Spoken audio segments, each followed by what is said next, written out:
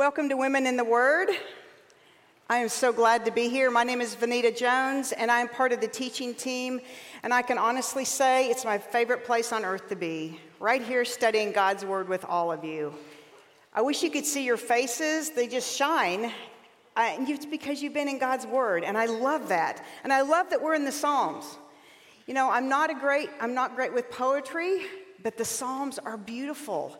They're absolutely beautiful. And I love that we're camping out in the Psalms of David.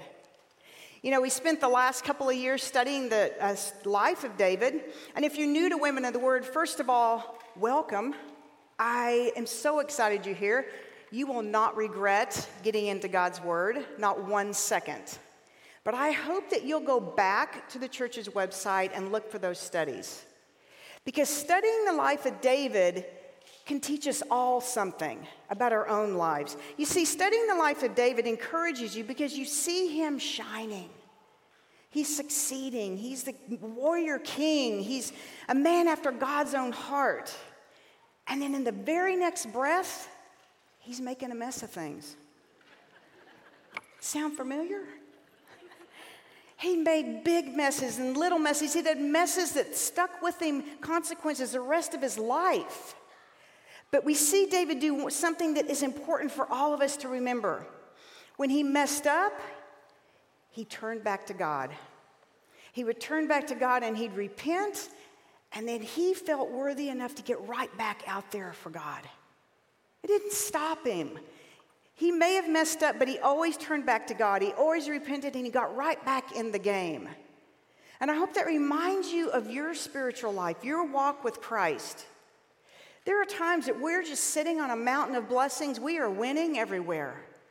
There is no way that God couldn't be happy with what you're doing in your life. And then the next word out of my mouth, I've made a mess of things. Sometimes little, sometimes big, but David's life taught me that I can turn back to God, repent, and get right back in the game. That's how we all live this life. Even the great King David, a man after God's own heart. It teaches us that in all of it, the good, the bad, the ugly, everything in the middle, we're to be women after God's own heart. That's what David was. In all of it, David gave God the glory he was due. And when you tell your story, it should include all of that as well. It should be his story you're telling. That's David's story in a nutshell, and it should be your story. David not only took his mountaintop experiences, but he took even his deep valley experiences and everything in between, and he wrote them down. He wrote these Psalms down, and I think David must have been a very passionate man. Like, he had so much emotion and feeling, and he put it down in words, and you know, he set it to music. And I wish that we had him here today, that he could just sing this psalm for you. But you can be glad I'm not going to. Because I don't have a beautiful voice like I think David would have had. But we do have the privilege of reading these Psalms. And they're wonderful. You know, the one thing I really love about the Psalms is that no matter what you're going through that day, you can look at a psalm and it's going to hit you right where you are. There is a psalm written that will hit you right where you are for any minute of any day. And I think it's a great place to go to be prompted in your prayer life. Now, some of you know this about me, but sitting still is not one of my gifts. In fact, if I am sitting still, my brain is going 100 miles an hour. And it's a problem. It's a problem. It's a miracle that I can sit still long enough to string all these words together and get up here and share with you what I've learned. It's a testament to God's amazing power is what that is. But prayer life is just as bad for me.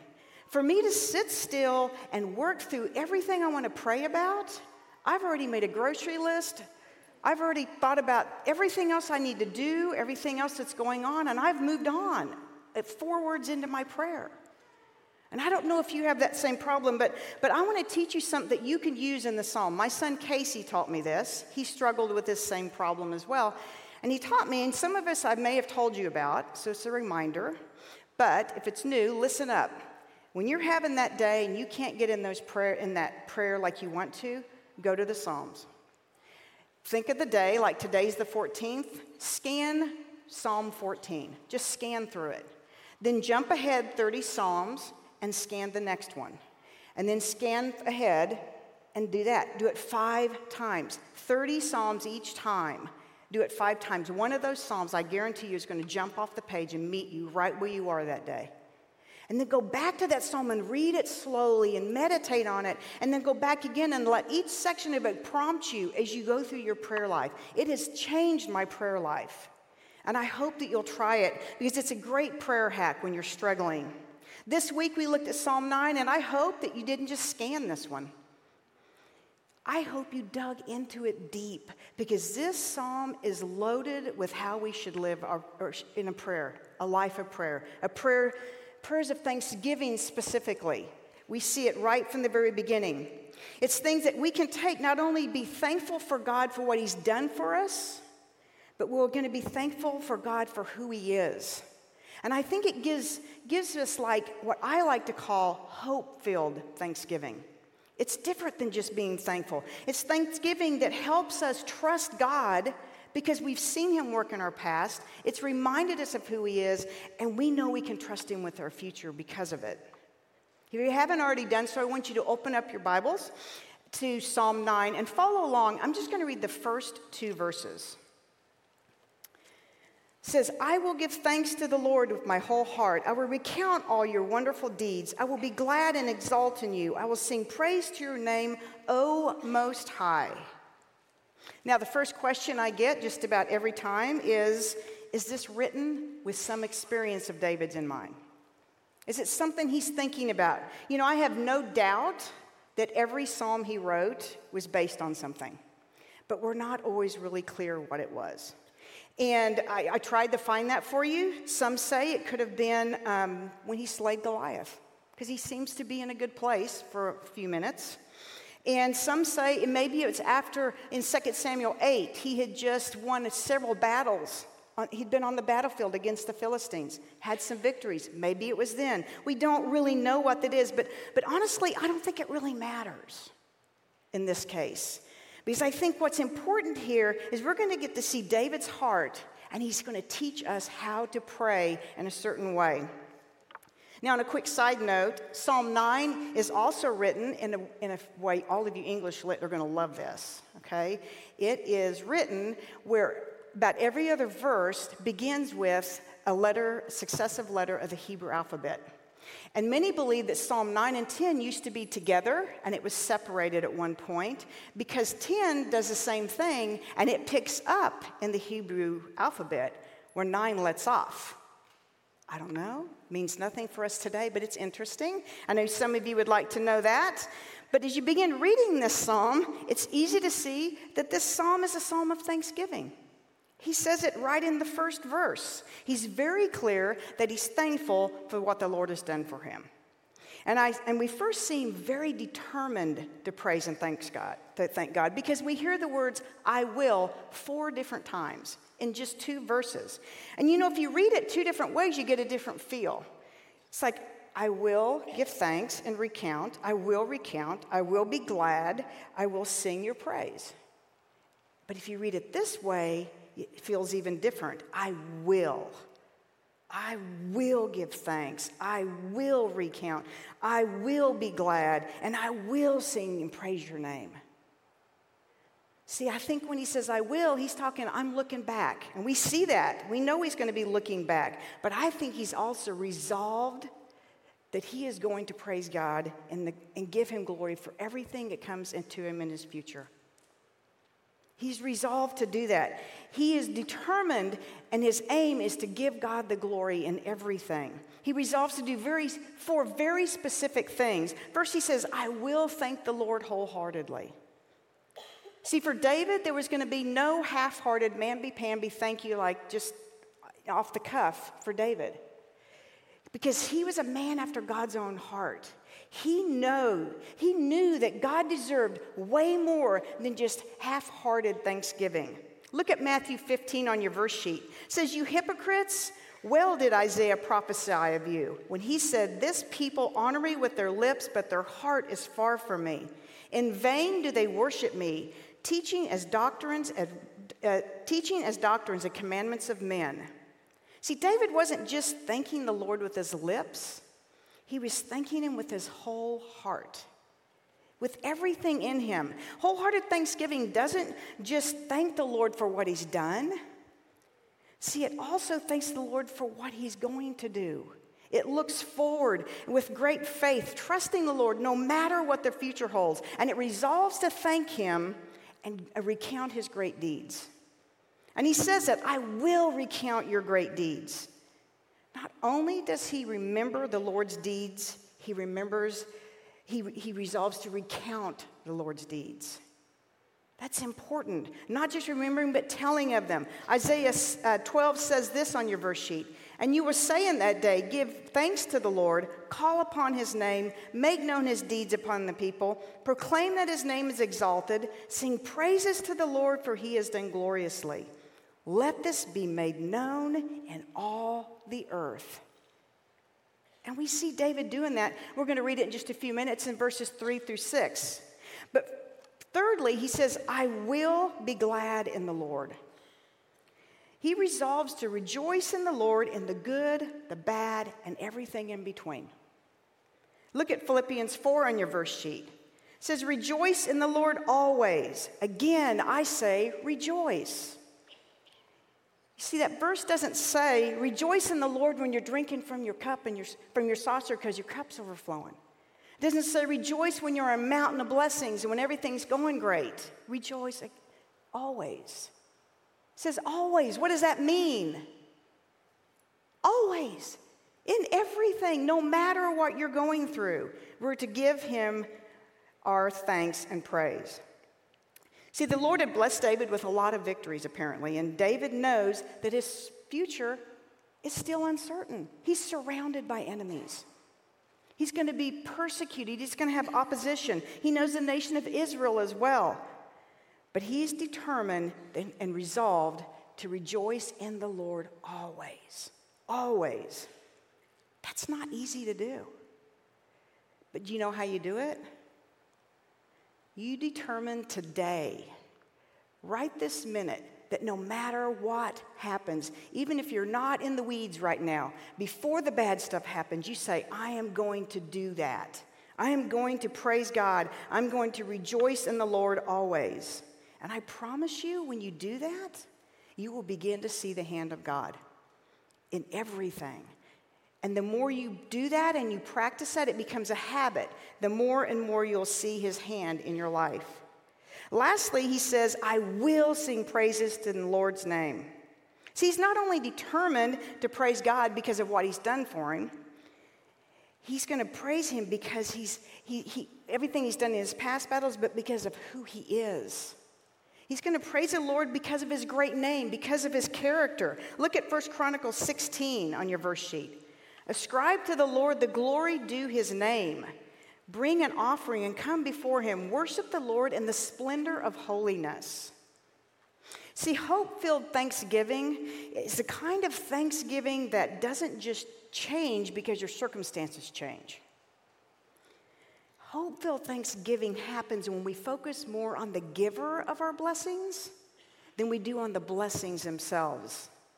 The blessings in our life are going to ebb and flow. They're going to look different from day to day, but the giver of those blessings, the Lord, he never, ever changes. Look at Isaiah 40, verse 8 on your verse sheet. It says, the grass withers, the flower fades, but the word of our God will stand forever. It stands forever. He never changes. Also, Psalm 102. Of old you laid the foundation of the earth, and the heavens are the work of your hands. They will perish, but you will remain. They will wear out like a garment, and you will change them like a robe, and they will pass away, but you are the same. Your years have no end. That should be a breath of fresh air to you right now. Because we live in this world where the truth changes more than the wind changes. It's no wonder that we're riddled with anxiety, because whatever you believe to be true right now is going to be different by the time you lay down and go to sleep tonight. We have no truth or anything firm to stand on. I mean, I challenge you, think of one thing in your life outside of the Lord that's never going to change. You can't do it.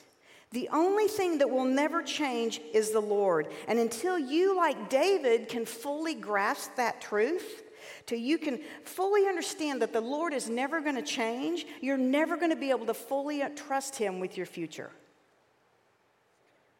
To be able to praise God in his faithfulness in your past, your present, and your future, you have to fully understand that what you know to be true about God in your past battles is the same truth in your present and future battles, because he is unchanging.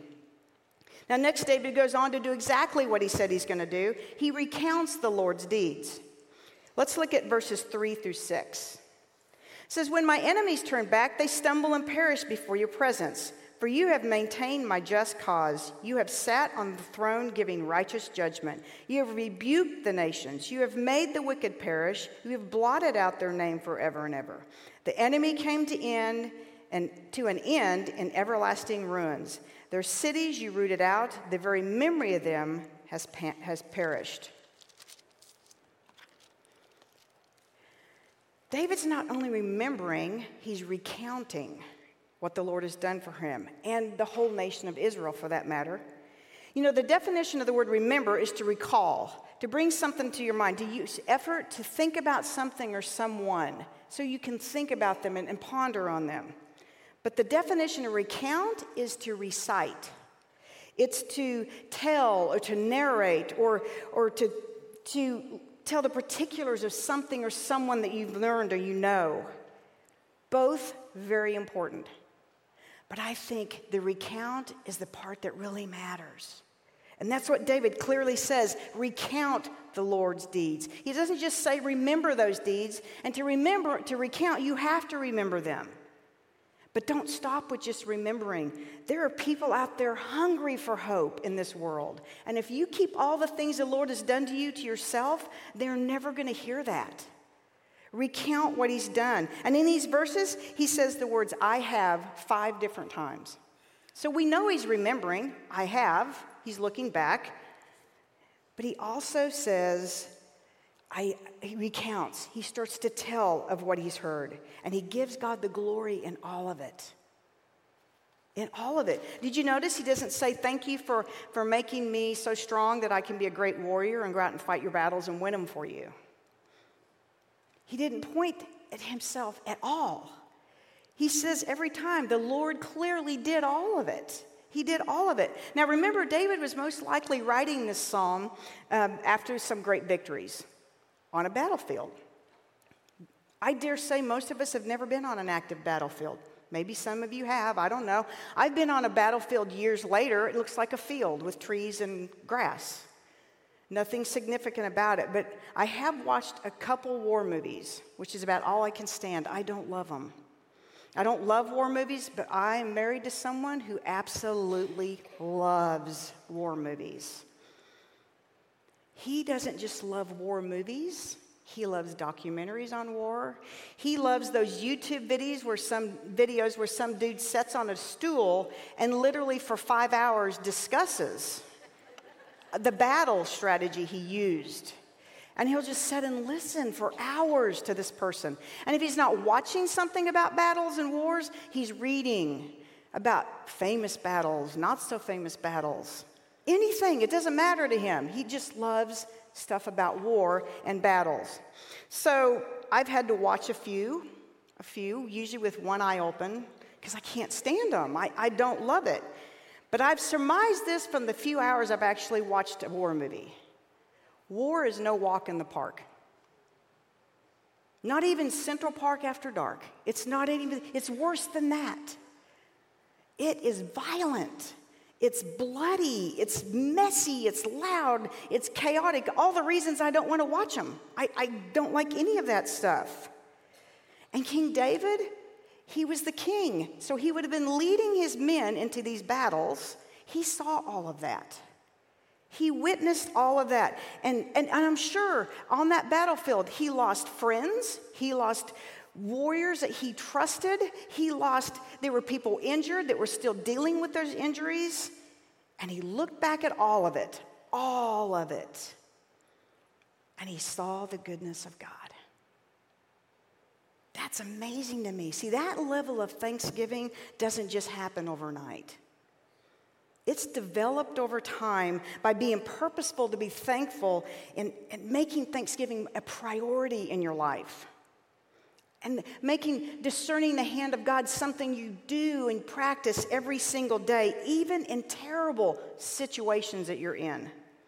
Have you ever noticed, though, when you do that, if you stop in the middle of something or afterwards and look back, and you just start looking for the hand of God, it will overwhelm you.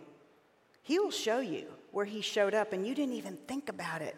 You know, I got to experience this a while back with my husband, Cameron. I don't know if you know about this. He had a stroke a couple years ago on Memorial Day, late at night, and I found him on the couch. He was not breathing, or barely breathing, not responsive. He was rushed to the ER. They put him on a vent. They looked at me and gave him medicine, said, we have no idea what to expect. We'll know something in a few days. And it was the most uncertain thing and crazy roller coaster I'd ever been on. But much to our surprise, 18 hours later, he's sitting up in his bed off the vent, eating roast and potatoes, sassing me around, telling me what to do in the room. And 2 days later, we go home. And that started a year of what we just look back at as a lot of battles, because it wasn't all rosy when we left there. He went to multiple therapy visits, 2 or 3 a day. He had doctor's appointments when he wasn't in therapy, and just for the fun of it, we do a couple heart procedures because we had nothing going on that day. It was always something medical. For like 9 months of that year, it was something. And about 3 months after that, I had some time to sit back and look at those hard battles. You know, early on, he couldn't drive. He had double vision.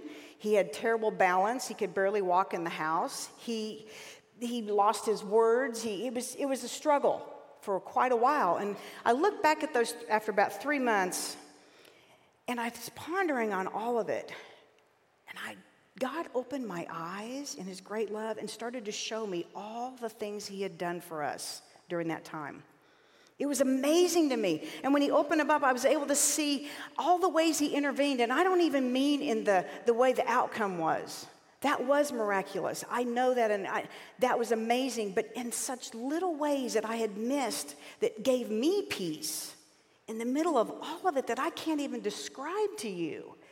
And the people he used around me to help us and guide us and feed us and everything he did, he showed his love for us. And I was able to find peace in the midst of all of it.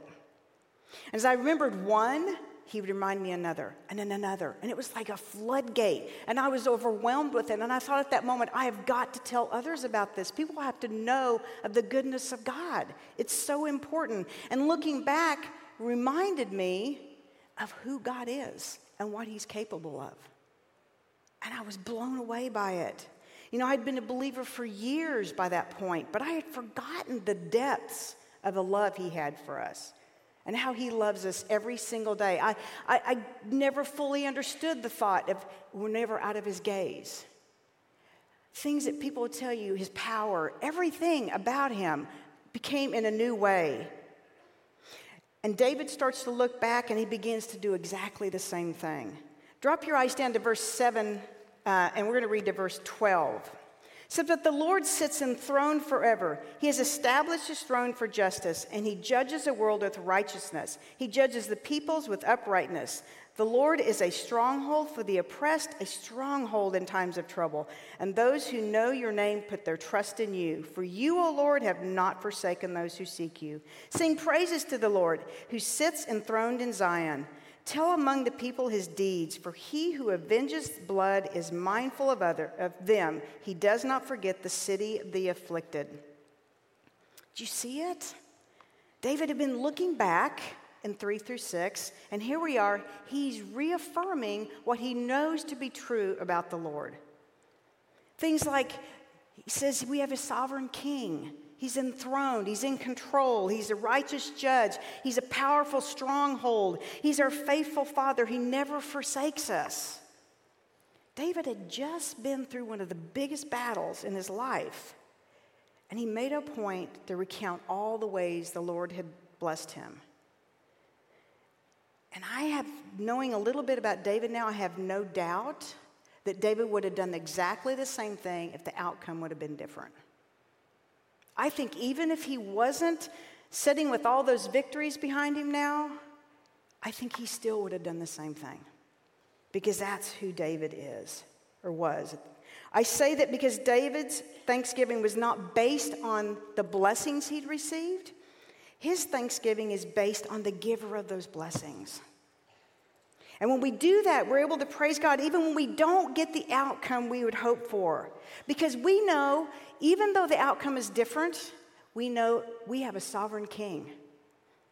We know that he still fills that throne. We know that he is still in charge. We know that we can still be confident in who he is, and we know that our futures are secure with him, no matter what that future looks like. Our circumstances are constantly going to change. They could be changing right this minute. They could change tonight, tomorrow. We could live in this constant state of anxiety because everything's changing around us all the time.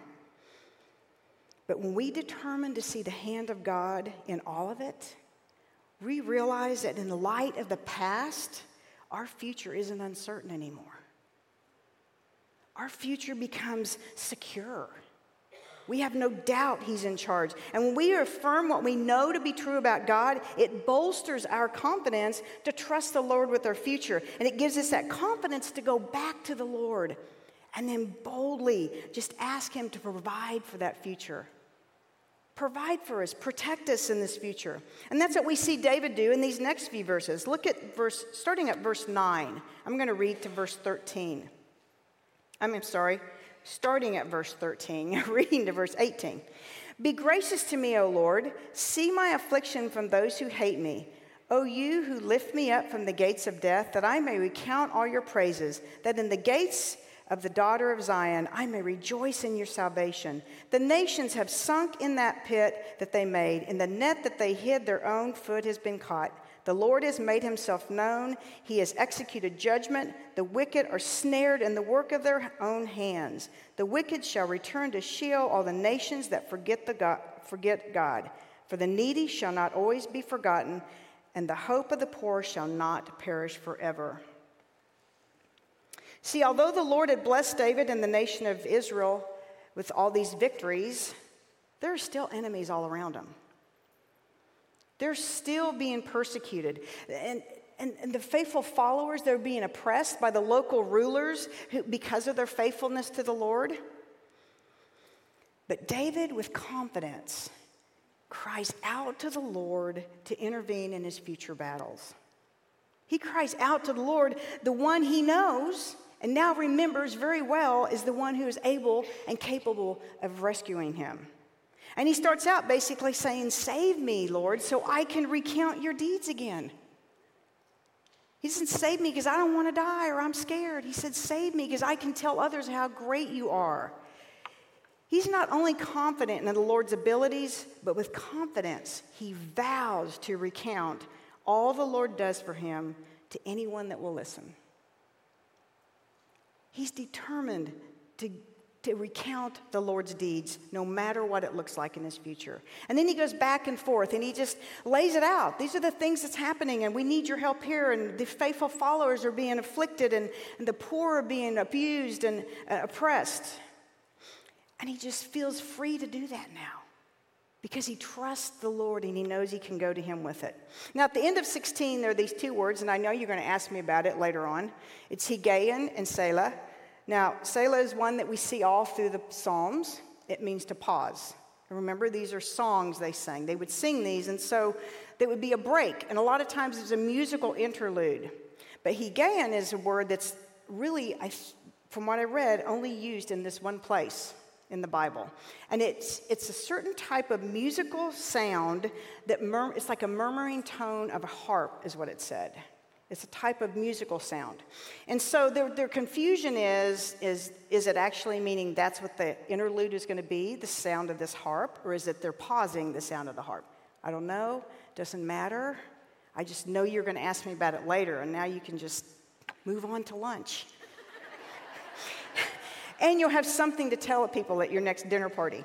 But Anyway, David continues on in the last two verses. Let's finish up. I'm just going to read the last two verses, starting at 19. It says, "Arise, O Lord, let not man prevail. Let the nations be judged before you. Put them in fear, O Lord. Let the nations know that they are but men."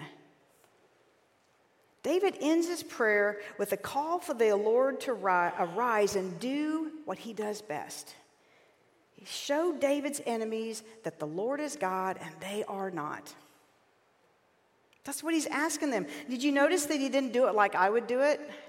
He didn't say, okay, I want you to do this to them so they know, and do it this way, and do this, and then let me watch it. You know? He didn't. He just said, do what you do best. I want your will to prevail. That was his greatest desire, the Lord's will to prevail. That is where every prayer we pray should lead us. Every single prayer should take us right to that place, a place where our will surrenders to God's will, a place where our desires now are lined up with God's desires, and we know exactly what he wants us to do for that day. Even if it means just trust me. Even if we don't know what that next step is, even if it just means trust me in what I'm doing.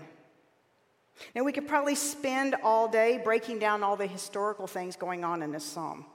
I have no idea what they all were. Some of this, the oppression, the battles, all that stuff. But I think we'd be missing a really important aspect of this psalm. And I think that it is a wonderful example of how we're to pray. It's a psalm of praise and thanksgiving, obviously, but I think it's so much more than that. See, David showed us how to pray we're on mountaintops. He was on a little mountain of blessings, wasn't he, at the beginning of this psalm? And you know what happens every time you climb a mountain? I know this. I climb mountains a little bit. You have to come down.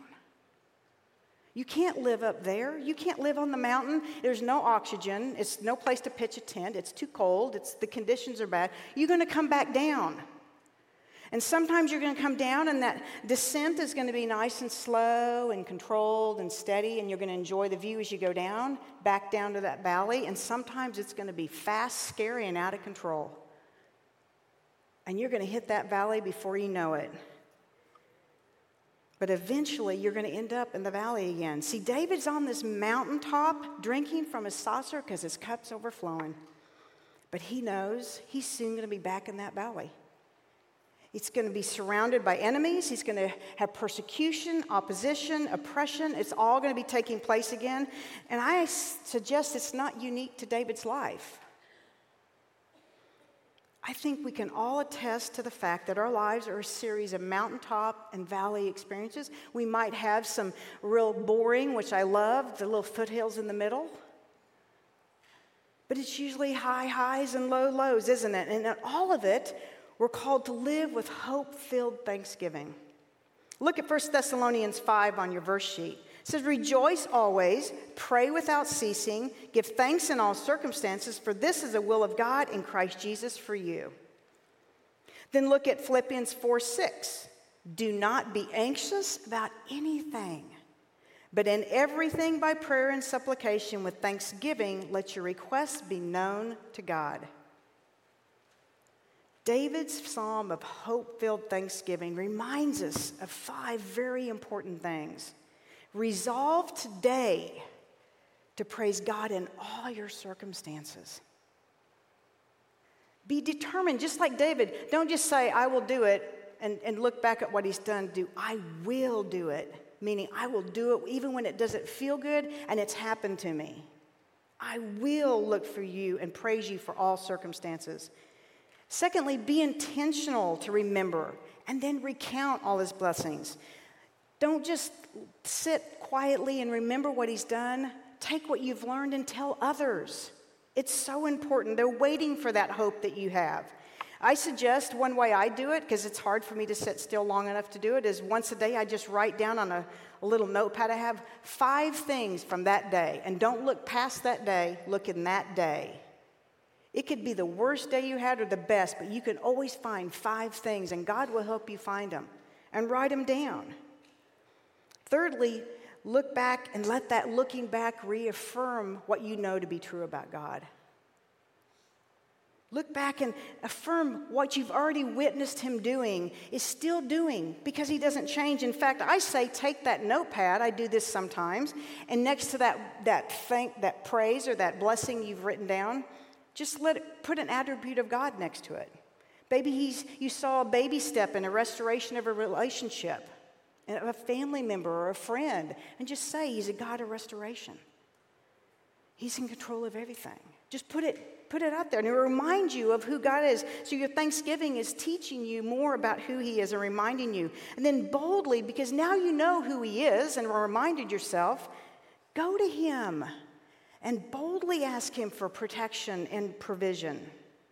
But most importantly, I think this is the most important part, with confidence in that prayer with, your will, not mine. Be willing to say that prayer. That's an important part of your prayer. That Lord's will prevail in all your circumstances. You know that since that crazy year my husband and I went through, we've had a lot of time to reflect on what's all the battles we faced, and we've talked about it a lot. But I can guarantee you we've still got more battles in our life that we're facing. Things that have brought heartache, things that have caused despair and disappointment and frustration and all host of emotions. But when we ever start to feel really discouraged and maybe a little overwhelmed with all the other battles that just keep coming in your life, we always do the same thing. We stop and we start back at the beginning again. Back where we know to go and what we can do. We know that we can resolve to be thankful even right now. Ask the Lord to show us. We ask him, show us where you're working and help us be thankful for all of it. And then we remember what he's done for us, and we let that lead us to reminding us who he is. And then, before you know it, we're right back at his throne again, boldly taking all of these heartaches to his feet and laying them down there and asking him, provide in these circumstances. Show your hand in these circumstances. And you know what? Before you know it, the Lord's desires begin to become our desires again. And the desires of our hearts are just like the Lord's desires. And we want that, we find ourselves in that sweet spot. That spot where we know that he's God and we're not. It's a beautiful place to be. It's a beautiful place to live. And when we know, because of what he's done for us in our past circumstances, we also know that we can trust him with our present and our future circumstances, no matter what those end up being. Please pray with me. Father, we love your word, and we love that each time we go to it, you show us new and valuable things for our lives. Father, I pray that we become women who are filled with hope-filled thanksgiving. Father, I pray that it just comes back to us in a way that we can't but tell others about who you are and what you're capable of, Father. Other people need to hear it and make us bold with that, Lord. I pray that we remember who you are all the time and are willing to share that with others at any point. Father, I pray that we take this out of here and it changes our hearts. That, Lord, we will pray to you with a new confidence and a new resolve, remembering who you are and what you're able to do in our lives. We love you, and it's your Son's name we pray. Amen. Thanks, Vanita.